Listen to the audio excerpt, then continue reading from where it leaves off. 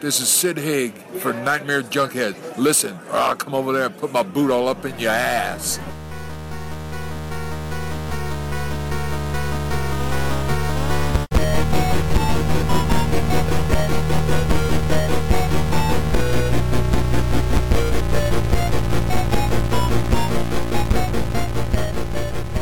Weaving in and out of your consciousness like a bad dream you can't wake from, this is the Nightmare Junkhead Podcast, a horror podcast that always includes horn filing when scheduling a spa day.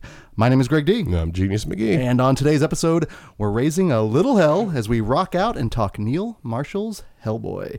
But before we get into that, let me remind you we're part of the Boom Howdy Podcast Network. Boom Howdy. You can find our past episodes at boomhowdy.com, or the easiest way to listen in is to simply search for Nightmare Junkhead in your iTunes or SoundCloud app, hit subscribe, and when we drop our latest episode, it'll download directly to your listening device of choice. All up in your hellhole. Seeing where you're going to go with that one. Again, so many varieties. Don't forget, speaking of variety, we are on various platforms on social media, including on Twitter at Nightmare Junk and on Facebook at Nightmare Junkhead. Taking care of all your hellacious needs. Yes. Whether it is otherworldly or this worldly or, beyond. Or beyond. That's what we do. And on this particular episode, we've talked a bit about during the start of the year. Our whole credo this year was to stay local and promote local, whether that's podcast directors, writers, what have you. And when I realized that this movie was coming out, there was one particular person that I knew specifically. Not only would it be our chance to finally have them on, but I know this is also in their wheelhouse as well. So I was just like, oh, and then I'll be honest, this was originally a movie I didn't think we would actually have on the episode. Yeah? For the show, but I knew based on the guest, I was like, okay, we've got to go and see and talk this one. Right. So you can read our next guest. You can read his work in such releases as, and a new one coming out, Revenge of Monsters from the Vault. I know it is available for pre-order. You can also see his collection of Lovecraft-esque stories, Guignol, thank you. You're adding an element of class to the podcast as well. Guignol and other sardonic tales. Please welcome to Nightmare Junkhead for the very first time. It's been a long time coming, Oren Gray. Thank you guys for having me. Thank you for coming on, man. Like I said, I was very excited when I realized that kind of all the way everything was lining up, the moons, it was perfect. So before we raise a little hell, please tell our listeners, where can they find you out on the social media? Plug and promote away. I am on Twitter, Facebook, and Instagram as Oren Gray. It's ORRINGREY. That's pretty much it as far as social media. I've got a website at orengray.com, and you can buy my books on Amazon or any place else you buy books, pretty much. And I'm not going to lie, it took me a long time to figure out you weren't that little skeleton in your avatar. That's kind of on purpose. And it's just for the longest time we interacted a lot on social media, and I'd always just like this Oren Gray person. I'm like, in my mind of minds, I'm like, I know it's not a skeleton, but damn it, if I show up sometime and I see one of these days that little skeleton figure like, hey, I'm Oren, how's it going? Just this little everybody's avatar, like those little desktop robots. It's just like waddle up there and shake your hand. How's it going? But he's really animated, but everything else is real, and you're like, what the fuck? It's weird. So I will say this: there was an element of mystique then when I finally was like, oh wait, that's Oren. Oh my god, Oren's been. We'd probably met like several times before you. Yeah, multiple times. That happens to lots of people. Well, and I realized you've been coming, thankfully, to most of our Nerdoweens. Everyone, actually, I think. So. That's nice. Yeah. Unreal. So you know what to expect when you're on the show. Is there going to be any cussing? Is Jeannie's going to yell some horrendous shit? Maybe. Possibly. So one of the questions we always ask any first-time guest is, what was it that made you get into horror? Was it a movie? Was it a moment? But what was it that made you dip your toe in this horror pool and you're like, ooh, I'm going to go ahead and dive on in? I honestly can't remember like a specific first thing. I know like I've been into horror since I was a little kid, like way too little to probably be watching most of the shit I was watching, honestly. But like I know when I was really young, there were two things. My school library had these Crestwood House monster books, and they were these orange covers. Yes. With like, they were Dracula and Godzilla and King Kong and shit. Yeah. And so like my school library had a bunch of those, and I would check them all out, and they had these like black and white photos from, the old like Universal movies and Godzilla and stuff like that. And, I would just page through those because I couldn't see those movies anywhere when I was a little kid, because we didn't have streaming and shit then, it was video stores, and my video stores did not have stuff like that. And so I'd like page through those and just like imagine what the movies must have been like. And I know that was like a big thing for me. And then we got a channel, I think it was out of Chicago, because I lived in like southern Kansas, in this like small town.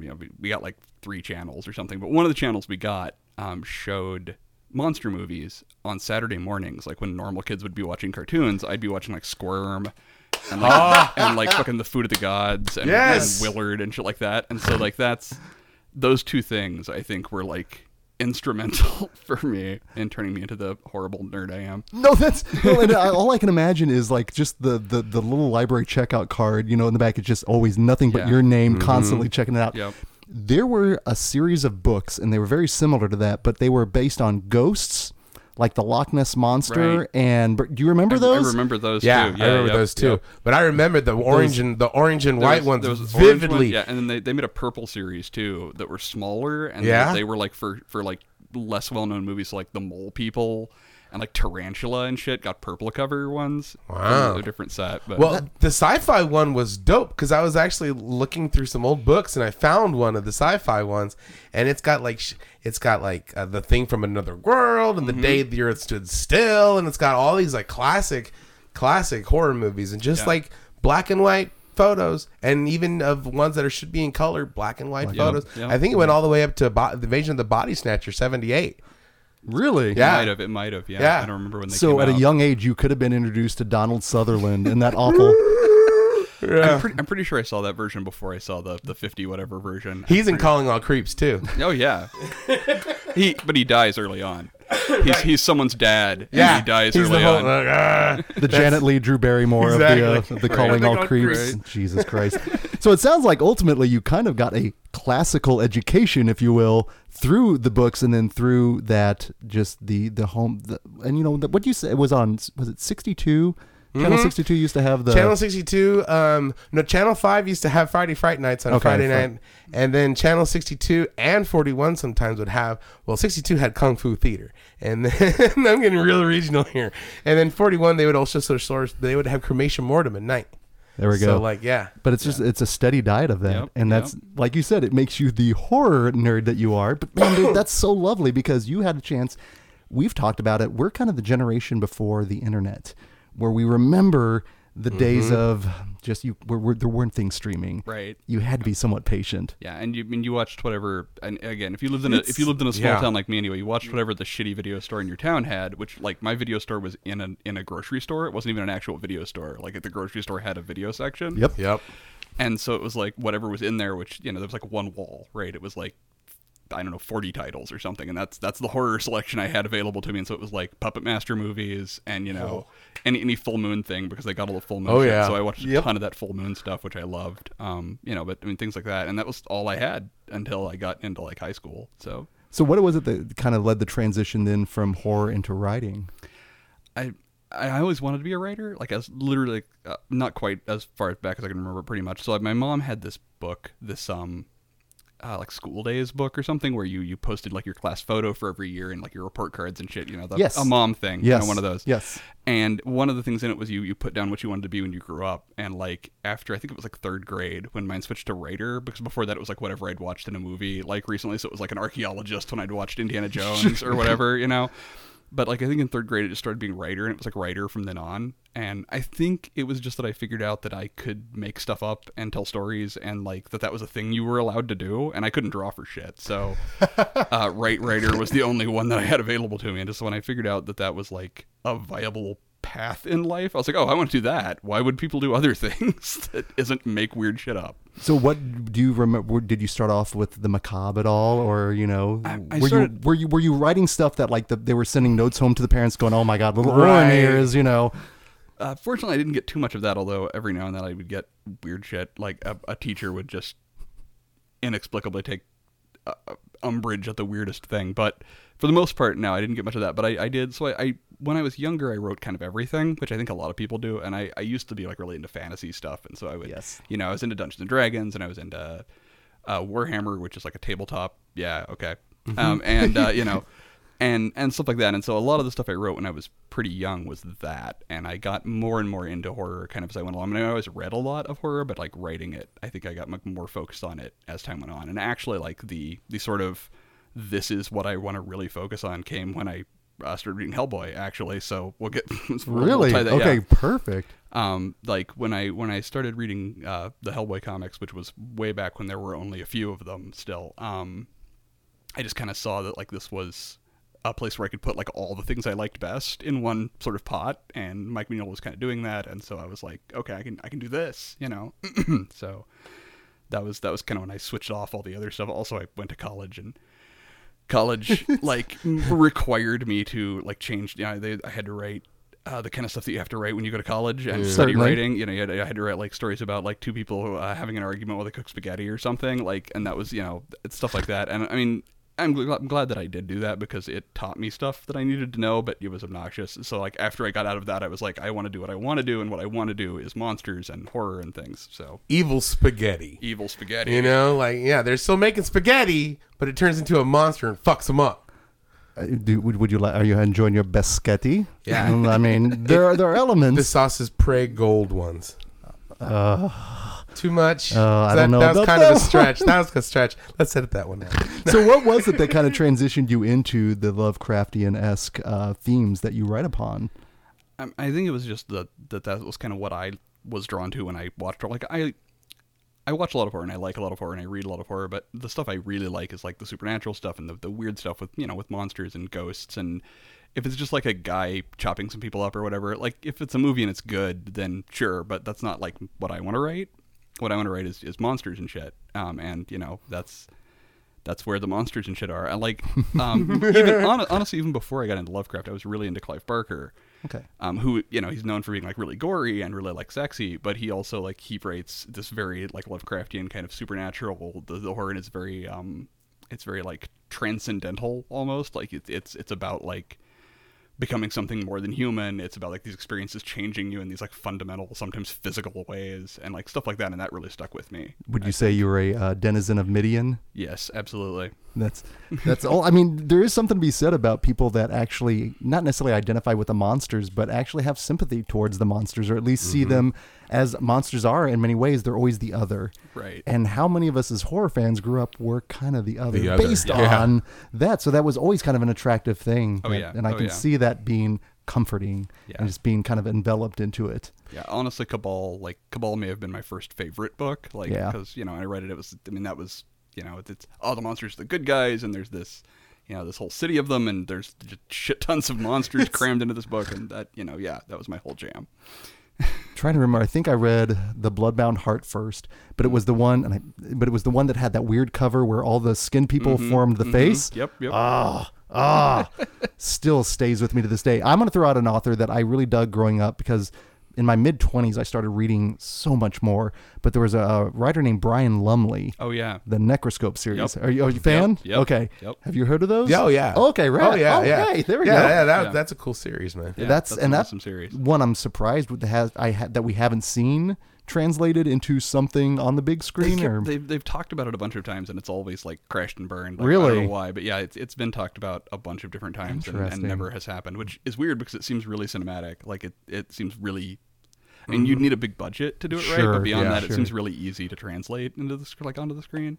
And I know he's expanded beyond, like he's continued to build that world. Yeah, there's like 20 books. Oh my deep god, there's now. so many. Yeah, and like eventually, like the main characters, like kids, take over. And so I read for a long time, but I didn't get through all of them because there's something. There's like 20. Yeah. Oh my god. Not even exaggerating. There are literally like 20. We always joke there's too much TV. It turns out there's too much literature. Yeah. Lumley has kind of a bad rap, I think, in the weird fiction circles because he's very pulp, and so he's very like almost cheesy if you read a lot of his stuff. I mean, he's not like a great stylist or anything. He's a very he's a very direct, you know, he's the, I don't know, the Friday the 13th to the someone else's haunting or whatever. Like he's not, you know, he's not stylish, he's not classic, but he's very pulpy, and he writes great monsters, and he's got you know, and he's got some great short stories actually. His short story collections are pretty good. He's got like 6 of them. I mean, you know. Good God, he's prodigious. Yeah. I mean, yeah, he's kind of this holdover. So like he was at the tail end of when the pulp magazines were still sort of happening. So like he's after like Lieber and stuff, but he kind of rode the wave from the pulps into this like, you know, this post Stephen King like big thick hardcover, horror tomes thing. And so he's kind of a little bit of both of those things, but I like his stuff. I just always have to throw that one out just because it's been a while since I've read it, but I always remember just being just totally in love with it and always being kind of the whole vampire mythos and what they brought to it. I always thought that was interesting because he writes great monsters. He writes great monsters, and it's actually kind of germane to Hellboy because I mean there's like a Bureau for Paranormal Research and Defense. Essentially, it's called something different, but I mean there's like a government agency that like investigates the paranormal in the Necroscope books, right? Right, and that's absolutely. It's the British intelligence, right? Right, yeah. Well, this is the best segue then into the world of Hellboy, the larger world. So you said Hellboy and Mike Mignola is largely responsible for your entrance into the larger world. So it obviously initially was the comics. Yeah. I mean, the comics are like this year. It's 25 years that the comics have been around, and I started when there was like 2 trades, so close to 25 years ago. I don't know how long exactly, but because the first Del Toro movie didn't come out until 2004, so I'd already been reading for several years, like half a decade or something by then, at least. But I got into the comics back when there was only Hellboy. Like there were not all the spin-offs, the BPRD and the Lobster Johnson and all that stuff. Like I have them all. So like at my house, like there's this shelf that's just Mike Mignola stuff, and it's all the Hellboy comics, all the BPRD comics, all of everything. How often do you revisit them? I mean, it depends. Like I've revisited the actual like ones that Mignola wrote and drew himself a bunch of times, and then like the spin-off stuff. It depends. It varies from one thing to another. And I've read them all through at least once, but most of them 2 or 3 times. It just depends. Sure. And I'll go back to like specific scenes or whatever. If I'm writing something that draws from it a little bit, or if I just want to read it again. Sure. Yeah. So when were you excited when you heard Del Toro was going to be doing Hellboy? Yeah, I was for the first Hellboy movie. I was really excited when they announced Del Toro because I was familiar with his stuff. I'd seen like Kronos and Mimic and probably The Devil's Backbone. I think I had seen by then, and that's probably it. But I was like I knew he knew the material, which was something that I was concerned about because like this was 2004, right? This was back when comic book movies were bad.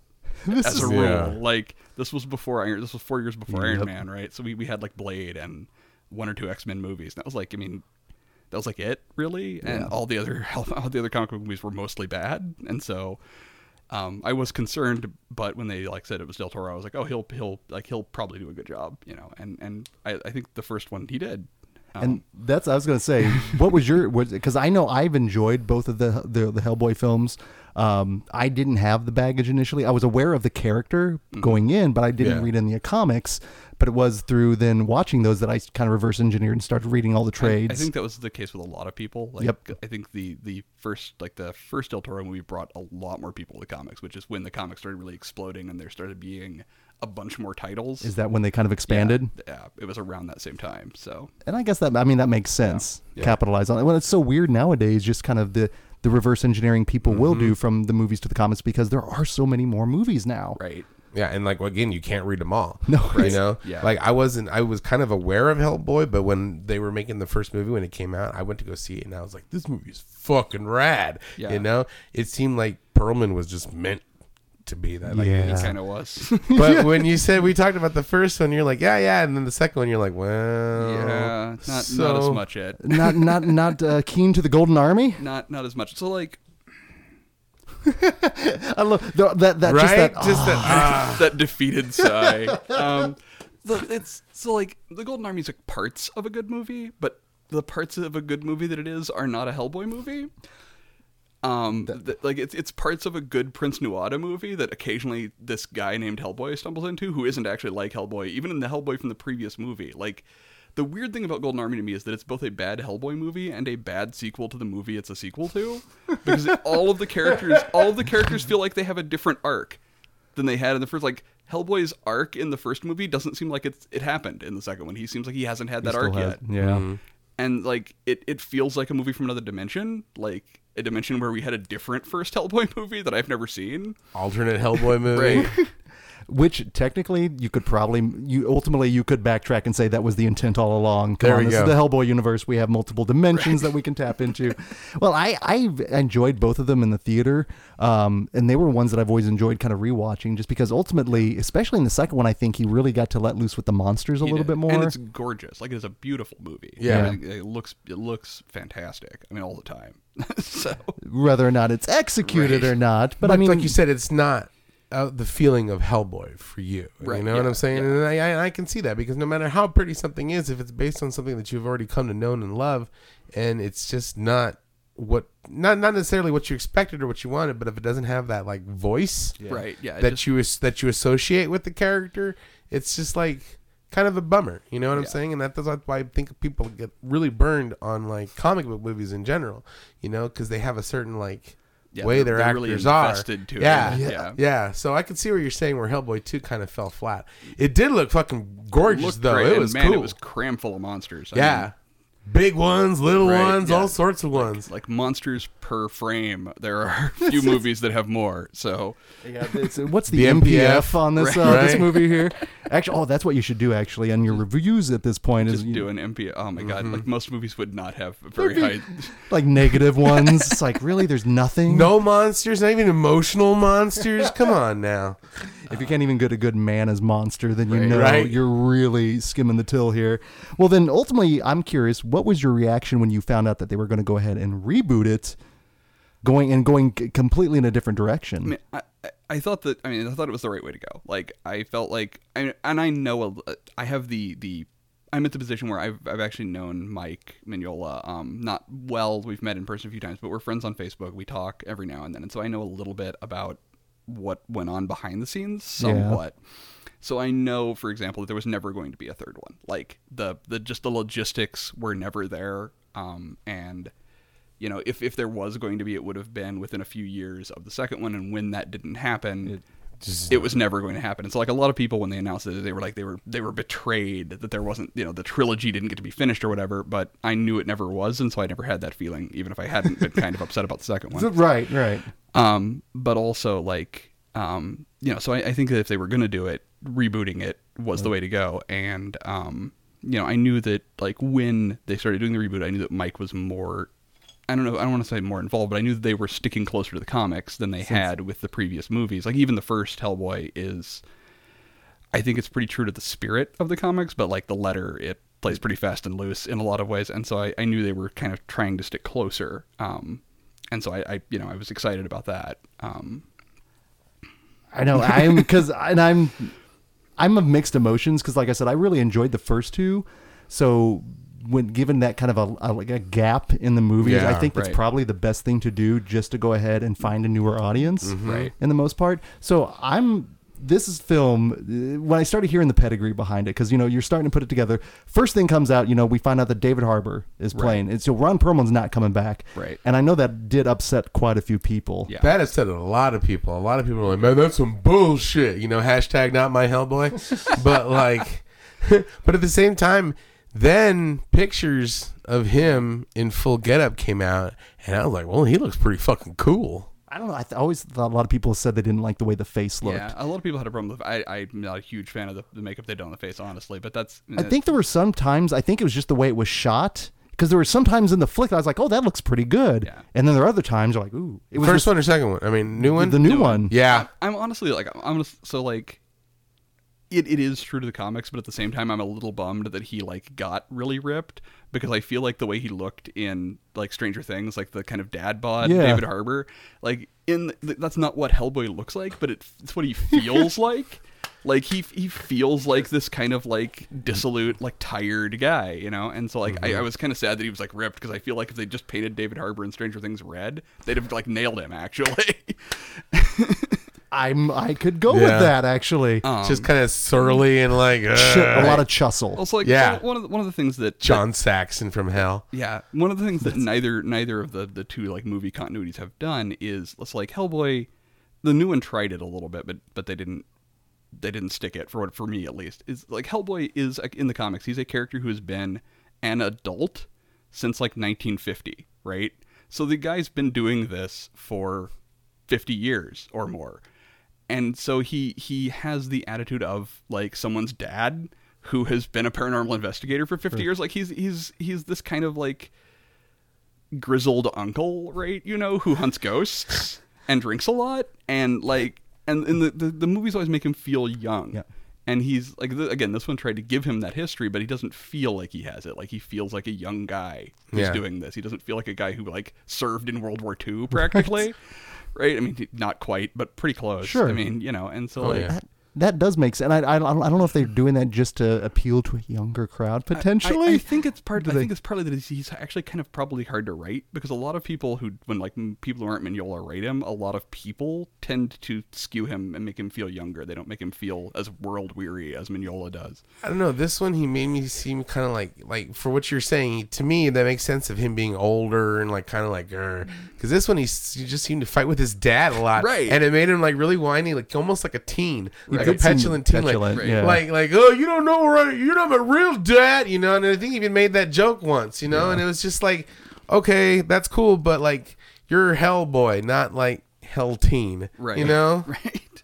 And yeah, the relationship, the thing they did with Broom in the new movie was really weird for me too, because it's like the relationship between him and Hellboy actually works pretty well. Like they have a good chemistry and everything. But it's really different from the comics. Like, Broom is not like that in the comics. Like, the Broom in the comics, I'm pretty sure would never say fuck. Like, Very I proper. have a great deal of difficulty imagining Trevor Broom saying, like, grow a pair or something. Like, that's... You know, but unfortunately, when you hire Ian McShane... Right. Oh, yeah, you're going to get... I feel like at one point they had a draft of the script where it was like the John Hurt, you know, the one from the first movie, like the proper John Hurt. And then they hired Ian McShane. I'm like, well, he's going to have to say fuck like 16 times. It's literally in his contract. They just have little red arrows where you can just add a fuck There or you like go. shit or Cocksucker right Right. there. That's perfect. I'm gonna need to call Hellboy a cocksucker in this scene. It's I'm sorry, I can't do the scene without it. It's not that I don't want to. It's just it's there. I'm contractually obliged. You know, just like That was a pretty good Ian McShane, man. I didn't know you had that in the repertoire. Well, then kind of putting together the rest of the cast, but then when they announced that Neil Marshall was directing it, that one also perked me up a little bit more. me too, because Neil Marshall's dope. Like I'm a Neil Marshall fan. Fucking his movie. I mean, his Game of Thrones episodes were They're always real really dope. good. Doomsday was slick. Doomsday was super slick. I'll go to bat for that movie. Just wait out until the month of May when we're wandering the wasteland. We might stumble upon Doomsday again. Well, interesting. Neil keep Marshall. an eye out. God. It's a good thing. Dun dun dun dun dun dun. dun. He's got kind of the trifecta of D movies. He's got Doomsday, Dog Soldiers, and then of course what many people consider his masterpiece, The Descent. Yes. Which, and again, with that pedigree, I'm looking at this going, okay, he's going to make a Hellboy film? Let's do this. And he's down with monsters. yes. Yeah, and like I remember when he got announced, and like Mike was actually excited about it too. Like Mike liked The Descent a lot. And, Oh, okay. That's and like having seen this, like I was like, oh yeah, like 'cause, like, The Descent looks a lot like a Hellboy comic in some places, because like the way he uses the light and the dark and everything, it's like there's a lot of like really stark contrast and really deep black shadows and stuff in the comics, and so like yeah, that could totally work. The new one does not look as much like that as, you know, The Descent did, but you know. Right. I still think he should direct a Conan movie. Like, having seen Descent, he would make a really fucking good Conan movie. Neil what's Marshall the, would make a super good Conan movie. the fight, That would be Centurion. Centurion. Centurion was slick. Yeah, that's That movie was badass. I know I've seen it, and I honestly can't remember.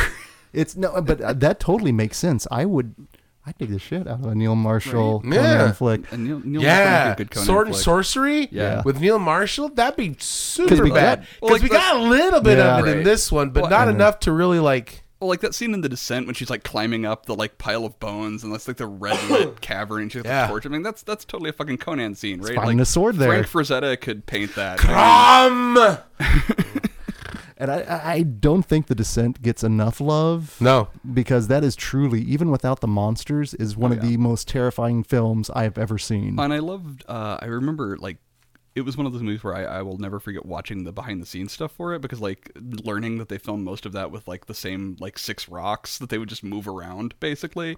Like, most of those cave sets are built. Right, And they're right. built with, like, the same few pieces, and they just move them. to make a new room. Did he just have like the most brilliant theater tech person come Guess, in like, and just it's like on one of the releases you can watch behind the scenes and you can see them like move the pieces and they'll just move the room around and it's like, what, this is some like Mario Bava stuff. Like, we filmed this whole thing on a stage with like 3 rocks and a plastic spaceship. and the descent. Right. that's crazy. I didn't realize that at all. Yeah, it's the same few set pieces and they just move them and like they use different colored lights and stuff to make them look different. Yeah. But yeah, it's just the same few pieces of scenery. See now, I hope I don't rewatch that now, and I'm looking for like the seams. I'm like, there it is. I don't think it'll happen. I'll still be looking between my eyes throughout the entirety of the film. So all of those things come into play, and I'm like, okay, I'm ready for this Hellboy film. Saw the first trailer, looked pretty good, looked fun. But then I started hearing things, advanced reviews, which, let's face, and it's a monster movie, so the general public probably aren't going to like it for the most part. Right. So you can usually discount a lot of those. But then certain people that I know and respect their views started like, it's not the greatest, but this and that. But so that being said, what was your initial thought then, Oren, on the new Hellboy? So, like, my reaction to it is really hard for me even to parse, because like the problem with it is also the good thing about it is that like it's really close to the comics in a lot of ways, which seems great on paper, but it's also really different from the comics, and sometimes the same scene that is both really similar will also be really different. And so I just spent the entire time going like, this is really weird. It felt off all the time, and so I couldn't like turn that off and just watch it like a movie. I kept thinking like the scene like on paper is identical to the scene in the comic, but the tone is completely different somehow. And it would just like, it kept just like completely pulling like, so I like every time someone would ask me afterward if I liked it or not, I'd be like, I just make this kind of wounded noise and try to change the subject. So I was like, I honestly don't know. Like, it was so familiar and yet so different that it just was like this weird kind of uncomfortable deja vu. Were you getting like just like weird tonal whiplash going back and forth like that? Yeah, like, because I couldn't, like, the scenes weren't different enough for me to separate them. And so, like, I'd watch it, I'd be like, this is so similar, but it feels so different. And it would just, I just would, like, kind of be frozen. It was this, like, critical paralysis where I couldn't, like, process the movie. I was just like, it was just weird. It was just weird. Weird is actually a pretty good descriptor for the most part. Genius, what was your initial? I dug it. I'm not even going to lie. Did I think it was the greatest movie ever? Hell no. Did I think it was a decent, serviceable movie? And did I have fun? Absolutely. I went in with no expectations at all. Okay. Even hearing all this hate that everybody just, and whenever I hear a lot of that hate, I'm like, okay, I'm gonna go see it regardless, because I want to go see a Hellboy movie. Yeah, right? Of course. And so I'm gonna go see it, and I went in with no expectations. Of course, I had the baggage of really digging the first two, especially the first one, and Ron Perlman coming in. But I thought it was a good movie.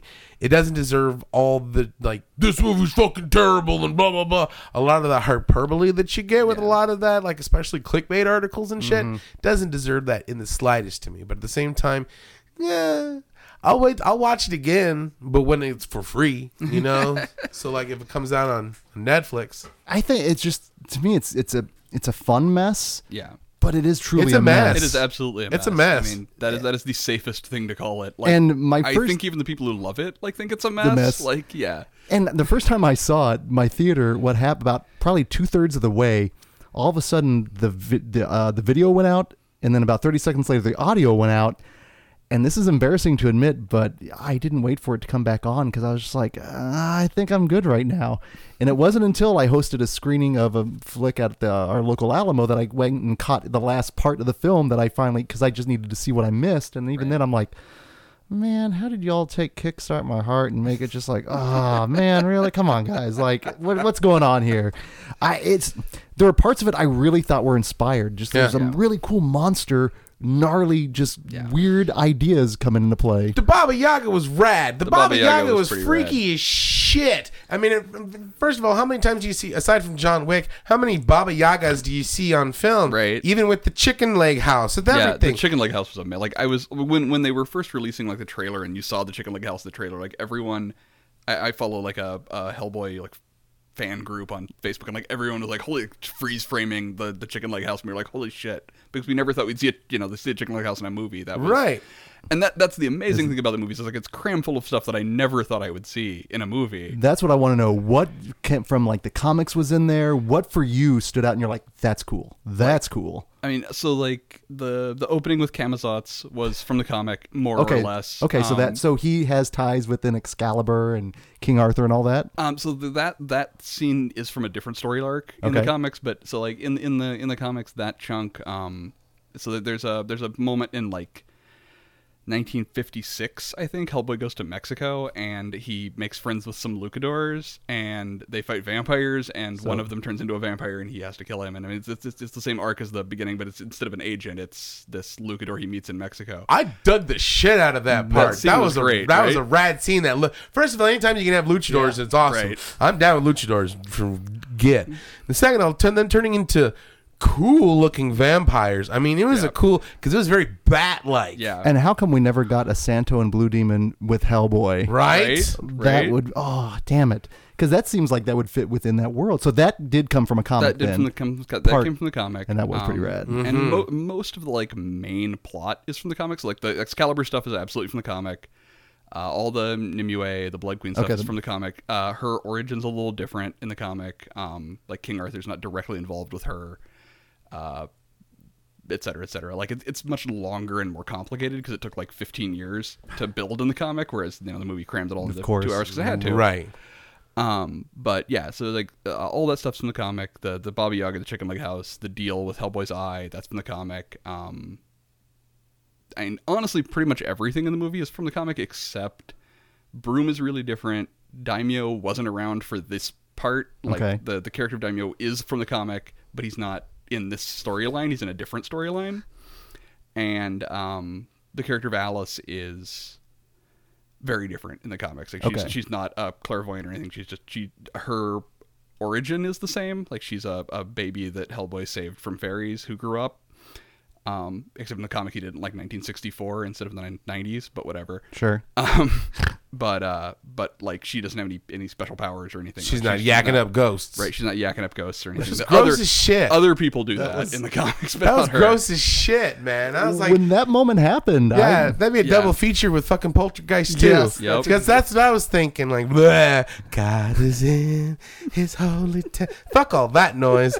If you're gonna yak up somebody, don't yuck up that fucking cretin. That's not the chorus we want to hear on that. Mila Jovovich actually in this film, love her. Welcome back, Mila Jovovich. When she first came, I'm like, it's Mila Jovovich, because I didn't realize she was in the movie, and then I love me some Mila Jovovich. Yeah. So. When they cast her, I was actually really happy because it seemed like a part she'd be really like enjoy playing. Because one of the things I like about her is that she always seems like she's having fun. Like and. I didn't actually think she was as good as Nimue as I was expecting her to be. Yeah. Like, because the part seems really suited to her, and she just sort of seemed to underplay it somewhat in the movie. Actually, she's a little dry, but like when she's when she's like looking like seducingly at Hellboy, I was like, okay. And then like, cause like whatever, it's Mila Jovovich. Not a deal breaker. Not a deal breaker at all. I would totally be part of the Blood Queen. Like, yeah, okay, cool, do this.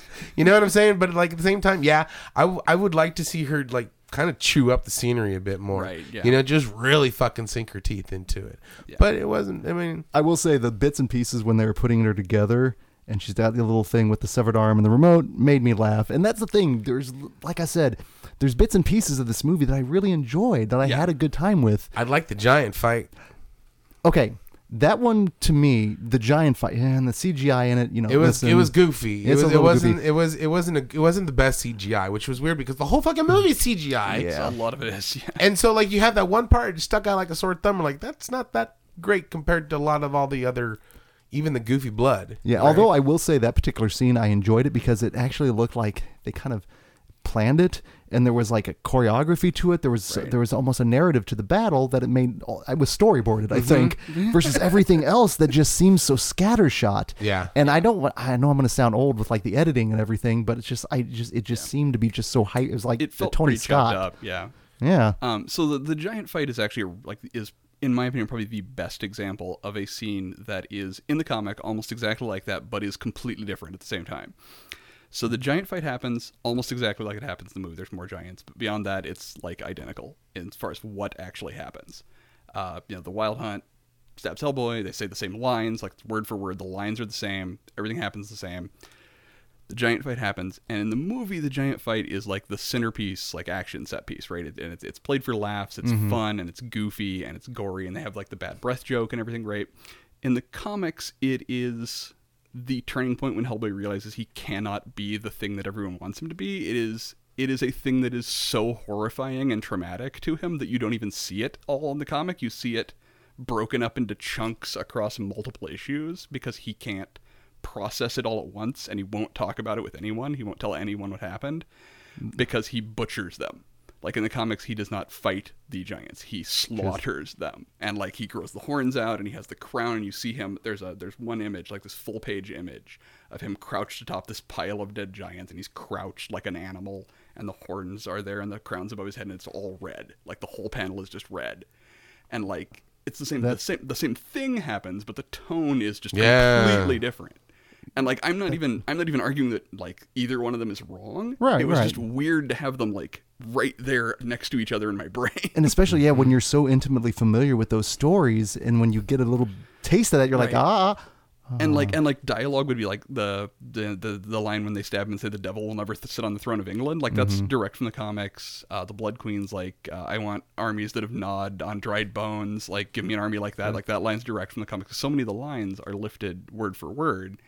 And so like it would be so close and yet so different, and it was just weird. See, and that's the biggest bummer for me, to be that kind of the anticipation, the excitement, and then just to have the rug pulled out from me like that. And like I said, it's just so tonally all over the place. Humor-wise, did it work for you guys? Some of it did. Some of it I thought was corny as shit. But some of it, I'm like, I mean, I've made corny jokes, and the hell, earlier on this episode, I've really? been The hell you say? Right? I mean, hell, early on this episode, I like reached for the stars and fell on my ass, right?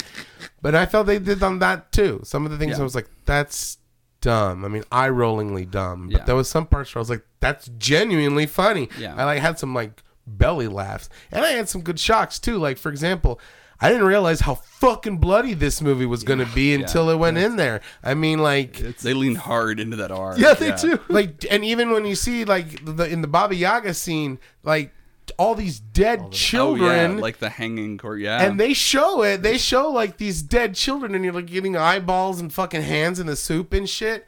Man, I was like, bravo. Well, again, this is for going there. It's an R-rated. You mentioned before, Genius, that maybe the reason it didn't work for some people as well. You said it's not so much a Hellboy film. It was a Neil Gaiman movie. Or Neil Marshall movie. Yeah. It was Neil Marshall. It was violent. It was gory. It was funny. You know, even during action set pieces, like even in Dog Soldiers, there's some funny moments in there. Yeah. So it was more like that. It felt like, I don't know. I'm not as well versed in the Hellboy lore as you are, but I felt like it could be anybody. Yeah, to a large extent. I mean, yeah, I think you're right. And like you said, like they changed, like the way he interacts with Broom is completely different. I mean, in the comics, Broom dies way earlier than in this, so he's long dead by the time this storyline takes place. Yeah. But when they show their interactions, they're completely different from this, and so it's little things like him being mad at his dad or whatever, like that's very different. And so like that could be kind of any character, like it feels like a Chris Pratt character or something, like right, like that's. I can see that, sadly. And and I mean, not even to knock that kind of character. It's just different. And it could be anybody. Yeah, it just didn't seem like, the problems specifically were for Hellboy and his world. It could have been like, super powered, like just some hulking paranormal investigator. Right. An R.I.P.D. sequel somehow or another. Something like that. Yeah. And I also had a problem with the pig boss. Yeah. I don't know. It's just like, I'm thinking for a number 2, have something a bit more like gnarly. You know what I'm saying? I thought he was kind of gnarly. I don't know. Not until he became all big and swollen. Then he was cool. But until then, if you put a mohawk on him and sunglasses, you got Bebop. You know what I'm saying? Yeah. So like, I want a little bit more from a number 2, especially if he's like ripping out people's thoraxes and making them talk. That was a cool scene though when he took out that Abby. That was good. That was good. That is not from the comics. That's not. We'll call that a Neil Marshall original there. Yeah. I mean, but you know, I just wanted a little bit something a bit. The pig guy is from the comics, but that scene is not. The pig guy is in the comics. He has a different. He is Nimue's number 2. But he has a very different arc. Like he ends up differently than he does. A different character replaces him as the sort of main boss character, and Grogak has a different arc where he does other things. It would take a long time to explain it all, but. So did the dynamic of everyone in the cast and the chemistry work for you guys? Sometimes. Sometimes it did, especially between him and the agent that turns into a wereleper. Yeah, Daimyo, yes. Yeah, I liked some of that. Some of it I'm like, come on, dude, you're on the same side. Fucking, I wanted to like tell Hellboy, like, you know, fucking man up, and then I wanted to tell Died to like fucking calm down. And then the dynamic between him and the girl, that was hit or miss sometimes. Yeah. You know, it seemed like he didn't want her, but she was like, at the same time, she was like, I'm going anyway, so whatever. You know, she was too precarious, but like at times she was too timid at times, and then too precarious at times. So it was kind of like, I don't know where you're at. And I initially, when they said Alice and the Jabberwock and all this, I thought it was like, oh, this is Alice from Alice in Wonderland, right? But then it technically wasn't. I was like, oh, yeah, I guess that's okay. It was more Resident Evil Alice. Right? Yes, it really was, actually. No, and that was the other thing, too, just the interactions. I didn't have as much fun with them as I did, actually, the gang in the first 2 films. Yeah. And then ultimately, at the very end, a teaser, you know, the stinger there, we get technically Abe showing up at the very end, if anyone stuck around for that, which... I don't think we're probably going to get another film where we get to see that happen. So. Do you think, unless this thing has a crazy life on DVD or something, which I don't foresee. It's going to be big in Japan. But do you think then the film could have benefited from having an Abe Sapien in the film? I don't know, honestly. The film was such a schizophrenic film. Like, it was such a weird... I honestly don't know what would have helped, because I just don't know. I honestly don't know. Like, I don't think it went completely wrong. I don't think it's anywhere near as bad as its reputation. Right. But at the same time, I don't know what would have made it better, because it's so chopped up and weird feeling that I'm not sure how to solve it. Like, it's not like it's not like a movie where there's this obvious, like, if you had just changed this, it would solve it. Sure. Like I feel like the Tom Cruise Mummy actually has, weirdly enough. I think if you just changed his love interest to his sister, you solve like 30% of the movie's problems. Here's what got me. I should have been way more excited at the mountain of monsters that I got than I was. So that's the other thing. Like, you barely get them, though. Yeah. Is the thing. Like, I think if you had Del Toro's style with Marshall's violence, if you would have like put those two together, you would have the perfect Hellboy movie. And I feel like, I feel the storyline they picked is a really weird storyline to have picked, because it's literally the end. Like, it's the basically the last Hellboy story. It is nearly the end of the world. Really? Okay. At that point. Okay. They pull back at the end of the movie, but like the thing with him, fighting Excalibur, that is literally the last things that happen before he dies and goes to hell, and then has a storyline in hell, and then literally the world ends. Like, not spoilers, but literally. I mean, Mignol's been saying it's going to happen forever, so it's not particularly spoilery. But like the Hellboy story actually ends with the end of the world, which is not long after the events in this movie, and it's like picking that as your new launch point was an odd choice. That does seem... And it was ambitious, but also kind of like set them up for some problems from the get-go, I think. It's how you're going to get bigger. Because if you have a sequel, you need a bigger bad. And as big as the movie is, I don't think it actually had the budget to do the storyline it was trying to do, because you introduce Nimue's army, and then it just vanishes. They're gone. Yeah. They show up and then they're just gone. Yeah, they get run off for like, and you would think like a whole tower, a whole mountain of monsters would look doper. Right. There'd be like doper monsters, and I think that's why I think you need Del Toro style. Right. And you get like some like Wayne Barlow demons at the end that are not from the comics at all, but like are very cool looking. But they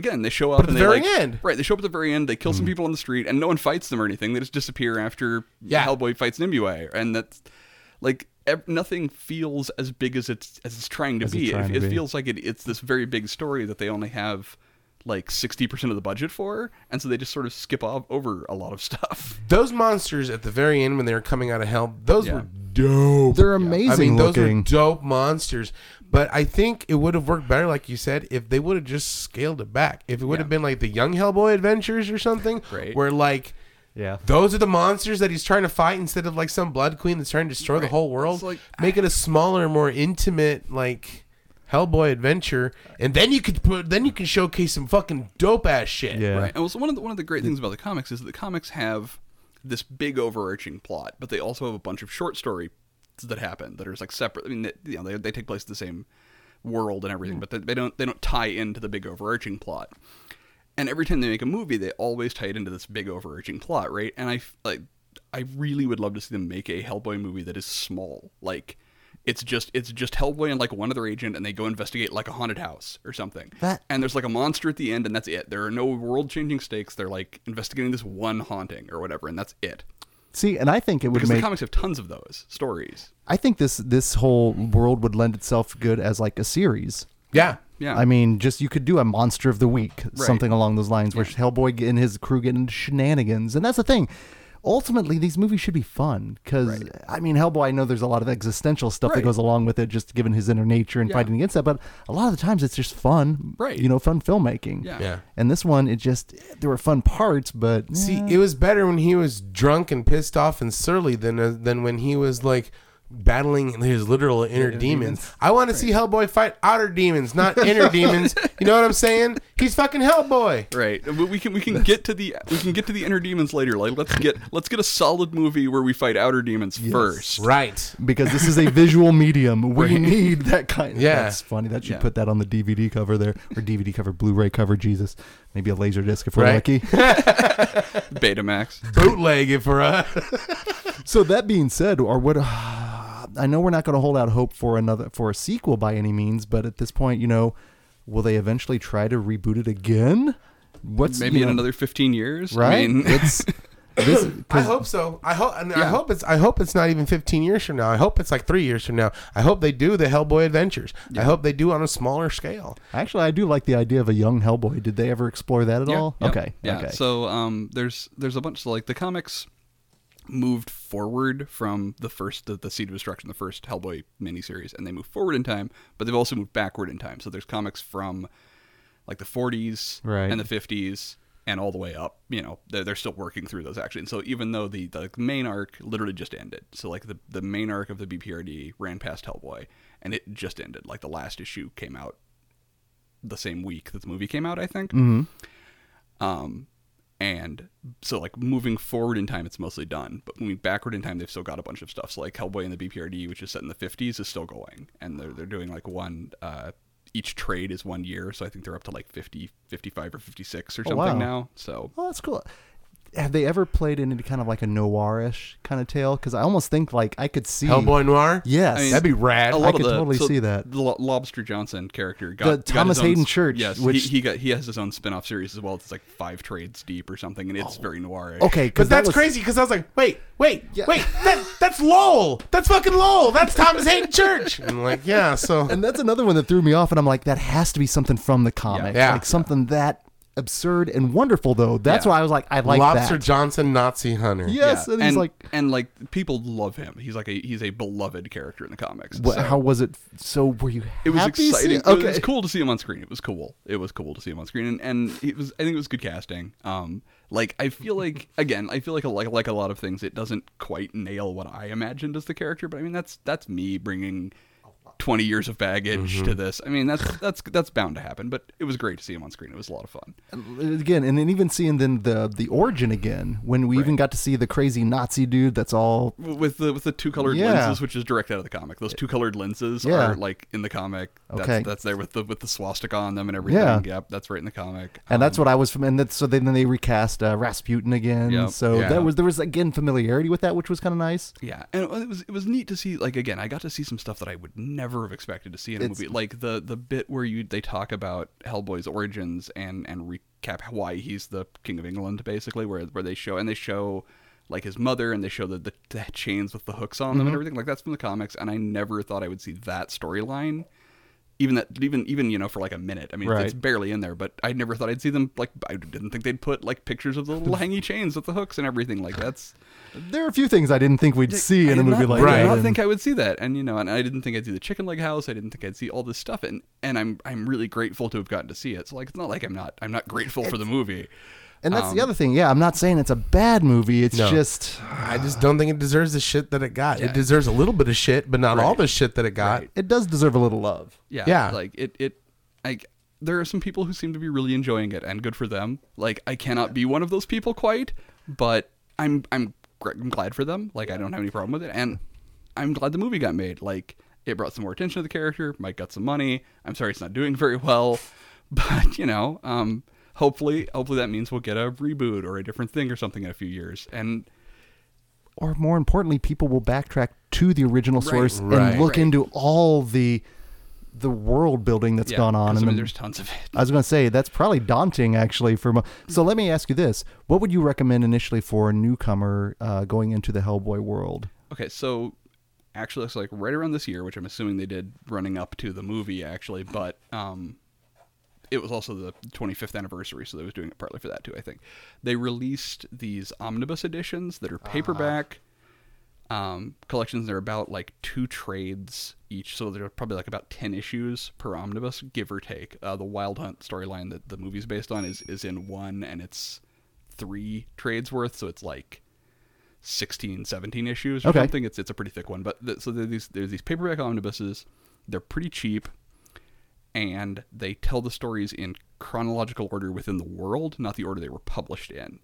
So that's cool. They start from the beginning and move forward in time. And so like I think those are probably the best place to start, because if you don't know, like if you haven't been reading this silly thing for 20 years like I have, you won't know all these like things that are like, oh, and then this happened, and this was a reference to this thing that happened in this other comic, but it got published first, and all that. You don't have to deal with all that stuff. It's just chronological order as they happen in the world, rather than as they were published. And so I think those are the best place to start. Nice. If you're getting in, and they have those for all the Hellboy titles, and then the BPRD stuff they're still reprinting. They're collecting those too, but they're still in process. But I would start with the Hellboy titles, and I'd start with those omnibuses, and then from there, you can dig. You can go down a rabbit hole as far as you want to go at that point. But there's all these like one shots and all kinds of stuff that's come out of it. There's like a Frankenstein, the Frankenstein monster got his own like 5-issue arc where he went into the Hollow Earth and fought dinosaurs. It's rad. See, and Frankenstein versus dinosaurs. Right? That sounds fucking it's fucking sweet. amazing. It's super good. It's called Frankenstein Underground. It's really good. Last week's Critters 2 commentary, we talked about how you could introduce Kreitz to everything. If you can just introduce Hellboy into any other scenario, you'd get another really Hellboy and Kreitz. Like, why don't we have that? Right. Yeah. I mean, there's one story that it's a one of those comic stories, and it's in the short story collection. So in addition to those 4 omnibuses, they did 2 short story collections that are the complete short stories that are also in chronological order that they have in the universe. And in one of those is this story that's like 3 issues long called The Crooked Man, which is one of the better Hellboy stories. And it's based really heavily on Manly Wade Wellman, who was this pulp writer from the 30s and 40s who wrote like Appalachian Mountain stories. And so his sort of signature character is this guy named Silver John, who like had a guitar with silver strings, and he went around to towns in the Appalachian Mountains and fought monsters, basically. And they're really super good. But Mignola was a big fan of these Manly Wade Wellman stories, and The Crooked Man is basically his Manly Wade Wellman story. So like it's just Hellboy. He goes to this house in the Appalachian Mountains in like the 50s, and like there's some witches nearby, and there's this crooked man who lives out in the woods who's basically the devil, and like Hellboy and this other guy go out there into the mountains to go fight this guy. And it's like this very small story, like it's Hellboy against some witches and this crooked man, and there's like one set piece essentially. And you could make a movie that would make a great movie. Like that would make a fantastic movie. And there you go. You've got this one nicely contained set piece. It's about 90 minutes long. Like you could make a completely cheap, good movie. Like it would cost so much less than any of the Hellboy movies that have been made so far, and it would be great. And you mentioned it would be a 90-minute movie. This movie did not need to be 2 hours long. And you know what? But it felt really quick, because I think it both did and did not need to be 2 hours long. Like, it did not use its 2 hours well. Do you think if it was a 3-hour like Zack Snyder Watchmen Hellboy's cut, do you think that would maybe like make the movie a little bit like? I honestly don't know. I honestly do not know. See, I don't think I could handle that much more of it. Now, if they could maybe reconstruct it, right? Potentially, yes, but I just think that's just too much. Yeah, at least for me. I didn't say I was going to watch it, but I mean, I thought that might make it a little bit more. I think they bit off more than they could chew with this one. Honestly. Yeah, it seems. But like you said, ultimately, we did get another Hellboy movie. Right. Yeah, and more people will hopefully go backwards into that. Now, I wanted to make sure, I dug it. you know, I didn't feel like, man, that was 2 hours of my life I'll never get back. You know, I was like, it was good. I enjoyed it. I mean, and I feel spoiled like complaining about it all because like I went to see a movie right where this guy like wrestles a vampire and then there's a bunch of monsters later. Why do I like that ought to be plenty. It's not complaining. It's just lamenting that we didn't have more. You know that, and that's the thing. That's ultimately, I think, all the promise that it showed and those little bits and pieces that we got. It was good, and it kind of just gave you that little taste, and then it's just like, nope, we're good. It wasn't great. Nope. No. It was good. It was great. Good, but not great. But speaking of great, if you are in the Kansas City area, going to get very regional here, the third Thursday at Screenland Tapcade, where we do Nerds and Nostalgia, we all just actually participated in the movie trailer trash quiz. And we kicked trivia. its ass. That's what we did. Fucking kicked its ass. But make sure you're checking out the podcast, Movie Trailer Trash. They talk about trailers. They just did John Wick 3, which I really enjoyed. But yeah, they do trivia nights, and we actually just did the one for the Cornetto trilogy, of which we actually just hosted the Cornetto trilogy last week at Screenland Armor. And we got a big bushy beard. and all of us. Greg very generously keeps saying we. I contributed almost nothing to this because I have not seen those movies in several years. You were there in spirit, and you had a question. You were there you had one question you knew, and that was all we needed. That was all we needed. But that was the point that just tipped us over the scale. It was indeed. But yeah, shout out to them. Make sure you're going and checking that out. We had a good time on that one. Question. Yeah. We talked about if somebody was going to get into Hellboy. Okay? If someone was going to get into Lovecraft, what would you suggest they start with? It's like just books, like actually read. Or something in the Cthulhu mythos. Yeah, so like, oh my god, Lovecraft has been collected so many millions of times. Like most of his stuff's in the public domain. Sure. So like any jackass, I could go put out a collection of his stuff.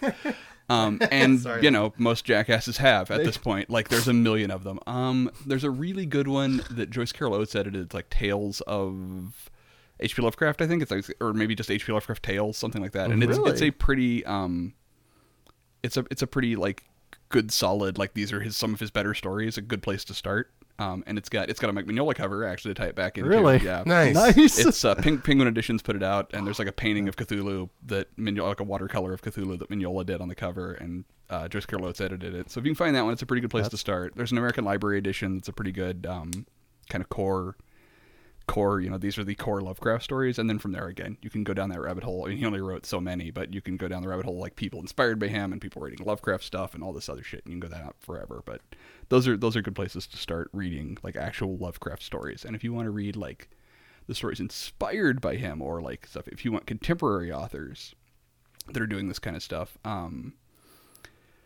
Ross Lockhart, who is my publisher for several of my collections, so I'm you know, his Word Horde Press, but he put out a couple of books back when he was still working for Nightshade that are called The Book of Cthulhu and The Book of Cthulhu 2, and they're pretty good, like cross sections of kind of who is doing this stuff right now, or rather were, you know, 5 years ago or whenever they came out. But and then he's done one through Word Horde. It's called Cthulhu Fataga, and it's also similar things. And I'm in a couple of those, so you know. Well, and then ultimately, that's the other thing. Where can we find Revenge of Monsters from the Vault?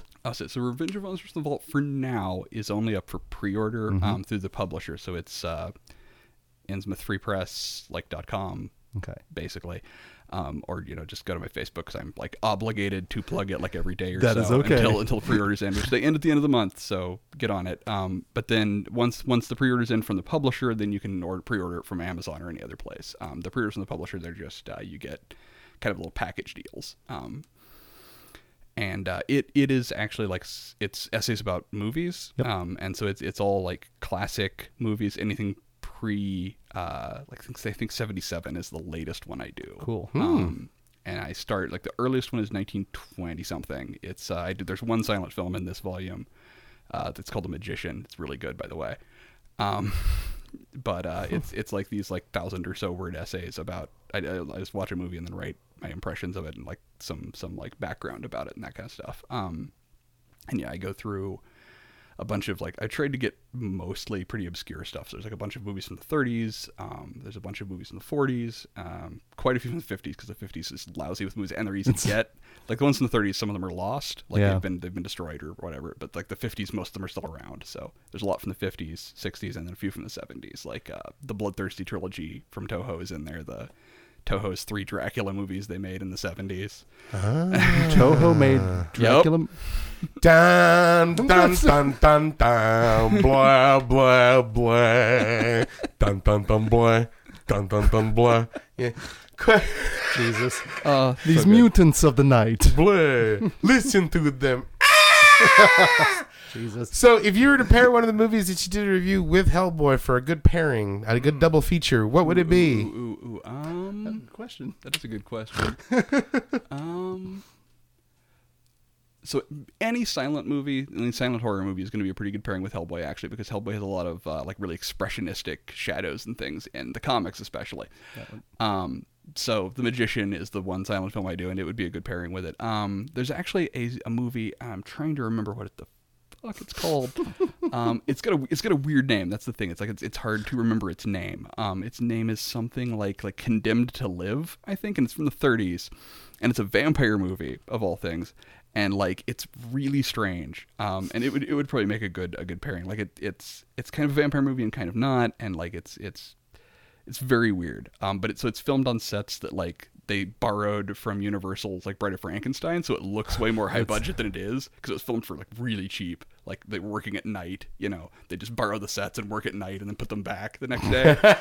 And so the villages and all the really big, expensive looking sets that they're just like borrowing really quick and like really quickly doing. But it's got Dwight Frye, the guy who played Renfield, in it in Dracula movies. Shit. So like so like it's got borrowed production value from other movies, Borrowed actors. right? But yeah, I think it would be a good. I'm pretty sure Condemned to Live was the name of it. I think it would be a good. From 1935. Just looked it up. Okay, yeah. Yep. Nice. That's perfect, man. So, number one, thank you so much for coming by, taking the time to talk with us. Like I said, this has been a long time coming. Again, where can our listeners find you out on the social media? Plug the website again for me. It's orringrey.com. Once again, that's ORRINGREY. And then same thing on Facebook, Instagram, and Twitter. So I'm lucky I have a weird name, which makes it easy for me to get all my handles everywhere. And a great weird avatar as well. But, Yeah. can't replace actually now knowing you in person, which I'm telling you, it was just such a nice thing because when you interact initially with people through these social media and then you meet them in real life, it's like, oh, wow, they exist. It's kind of cool. The skeleton thing was a joke initially, and it kind of caught on, and so now I'm stuck with it. But no, I love it. I love it. I wouldn't part with it for the world. But it's actually, so I don't know if I have time for this, but Yeah. it actually ties into Mignola actually in a weird way. So way back when there was such a thing as LiveJournal, if you remember that at all, I had a LiveJournal, and this was before I'd published anything. But you had the little avatars as LiveJournal. No one used photos of themselves, right? You used pictures of shit you liked, right? So I had a drawing that Mignola had done that was a convention sketch of this little skeleton with like a floating his skull. He does them all the time now, but their skulls are floating above their heads and they're wearing like fancy clothes and they have like a bow tie and like a collar and everything. I used one of those. And I was working with this magazine that's now defunct called The Willows at the time, and I was just helping them out with some of the editorial stuff, and I had a column in there eventually, and they did some like pictures of all the people on the staff, and they had an artist who I knew draw up, the people would send him a picture and she'd draw a portrait of them, and I said, can I use this skeleton thing instead? And they said sure, so I did. And I was supposed to send them a bio, but I hate writing bios, and so I was taking a long time. I was dragging my feet. And so Ben, the editor, wrote this bio that was just, Orin Gray's a skeleton who likes monsters. Yes. And he wrote that, and I was like, no, I'm using that. That's actually way better than anything I would have come up with, so I'm just using that. And so, that has been my bio literally ever since. It's been, 20 years. Like I said, I was fully expecting to see. Skeleton that likes monsters. Yeah. Oh, that's and so funny. when Mike started doing a bunch of these skullhead drawings, I had to actually ask him, is it okay if I keep using this? Because I borrowed it from you. And he's like, oh yeah, absolutely. That's great. That's cool. And then I found that wind-up toy at a Michael's, the wind-up toy that I use as my picture on Facebook. And so I found that at a Michael's one Halloween, and I was like, this is my avatar. I found a toy of me. At Michael's of all places, right? Yes. So I bought 3 or 4 of them, so I'd have extras. Just in case. So I've got them in a box at home in case one breaks. That's why I've got that, and I've just been using that photo of that little wind-up toy because it's me. I found a toy of my avatar. What the hell? That's bizarre. And just the cosmic, again, the way the occurrences happen, that shit just all serendipitous, meant to be. If we had to find a toy for us, it'd be behind beaded curtains and shit. Yeah, you wouldn't want to look behind it. That toy. Who ever heard of a Charlie in the Box? Well, speaking of looking ahead into the future, starting here in the month of May, we are going to be wandering the wasteland Yes, all the month. Wastelands. We are going to be looking at post-apocalyptic films, but next week we're actually going to be releasing our live Panic Fest episode, the ill-fated trailer commentary. I had a blast. I had a hoot. A lot of buffering going on, so Yeah. we had a lot of fun. But again, thank you so much, Oren, for coming Thank by. you for having Again, open invite at any time, Awesome. any time. Awesome. So, Yeah. final thoughts there, genius? Go see Hellboy. Make up your own mind. You know, whether you dig it or There you don't. go. You know. That's the way to do it. So until next week, this is Greg D, I'm Genius McGee. and we'll see you in your dreams.